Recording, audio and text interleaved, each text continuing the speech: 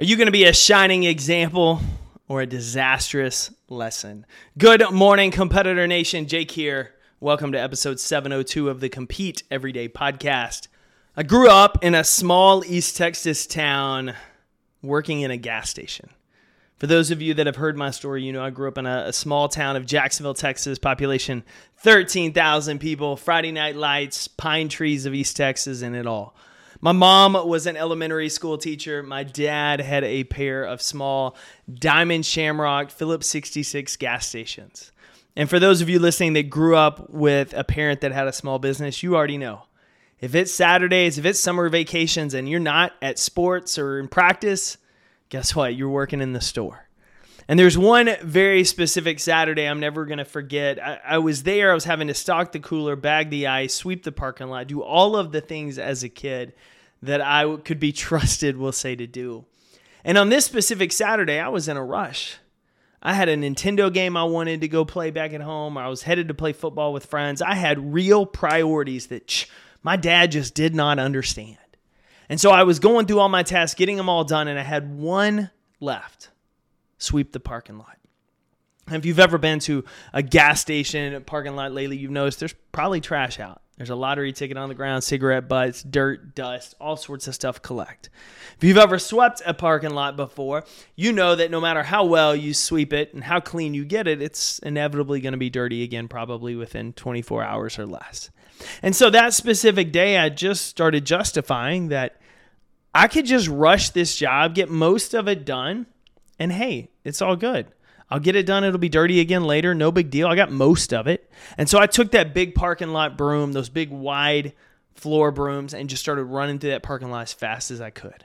I can't imagine what people pumping their gas saw this little 7 and 8-year-old kid running through that parking lot with that big broom, getting most of the stuff.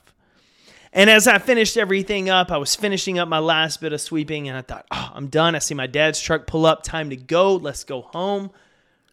And my dad looks around the parking lot and goes in the store and gets the broom, hands it back to me, and says, go clean it again. I said, what? He said, there's still dirt everywhere. Go clean the parking lot. Dad, come on. It's just going to get dirty again later. And it was in that moment my dad taught me a couple of very important lessons on leadership that I have yet to forget. The first, he said, is if you're going to do a job, do it to the best of your ability.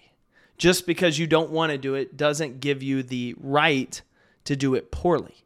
There's always going to be things throughout your life that you're not going to want to do. Even if it's the job you absolutely love, there are going to be things and tasks and moments that you just don't enjoy doing them. But can your team, can your customers, even your family, can they count on you to always do your best so that you're reliable and you're known as someone who's never going to cut corners, never going to cheat? He said the second reason is everybody in our small town knows you're my son. They know this is our store. And if they see you cut corners and doing a poor job, they may make assumptions about what we do in the store and that we might cut corners. We don't clean the bathrooms. And he said, you know better. And so in understanding, eyes are always on you. Now, eyes are on you right now because you're my son, but as you get older, I hope you grow into a leader and eyes will always be on you then too.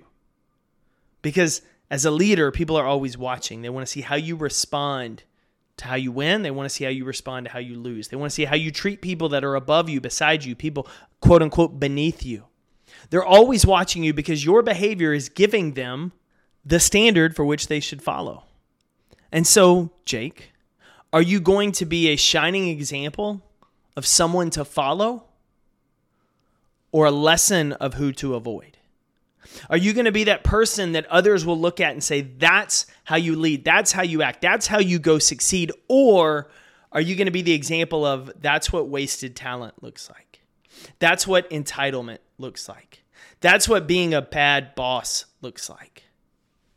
Now, this may seem dramatic to you, but I remember that very clearly stuck with me. Do you want to be a shining example that inspires others, or do you want to be a warning lesson of what to avoid?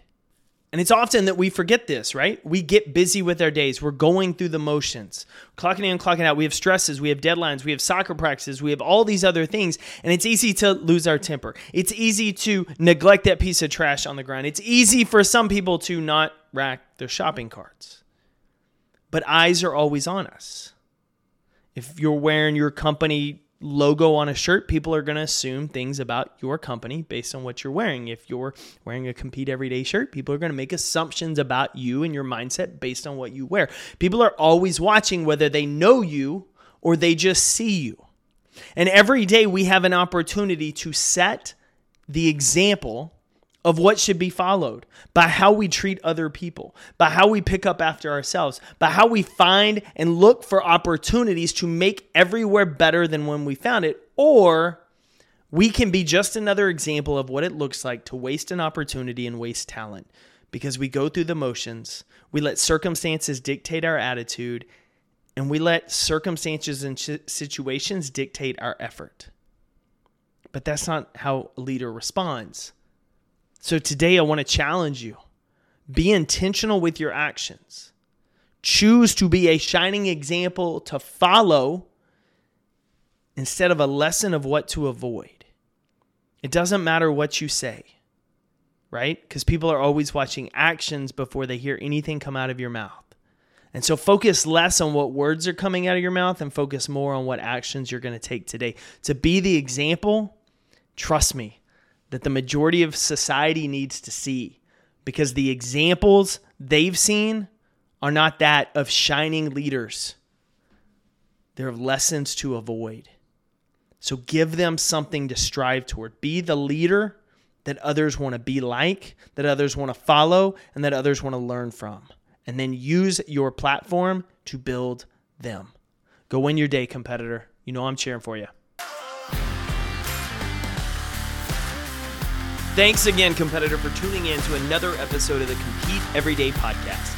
This is Jake Thompson, your Chief Encouragement Officer, and I'm glad you're here because that means you're a driven leader who wants to maximize your performance and pursue greatness in every area of your life. To learn more about Compete Every Day, get involved in our leadership cohort, or find resources to help you lead better and succeed more, visit CompeteEveryday.com. I'll see you next episode.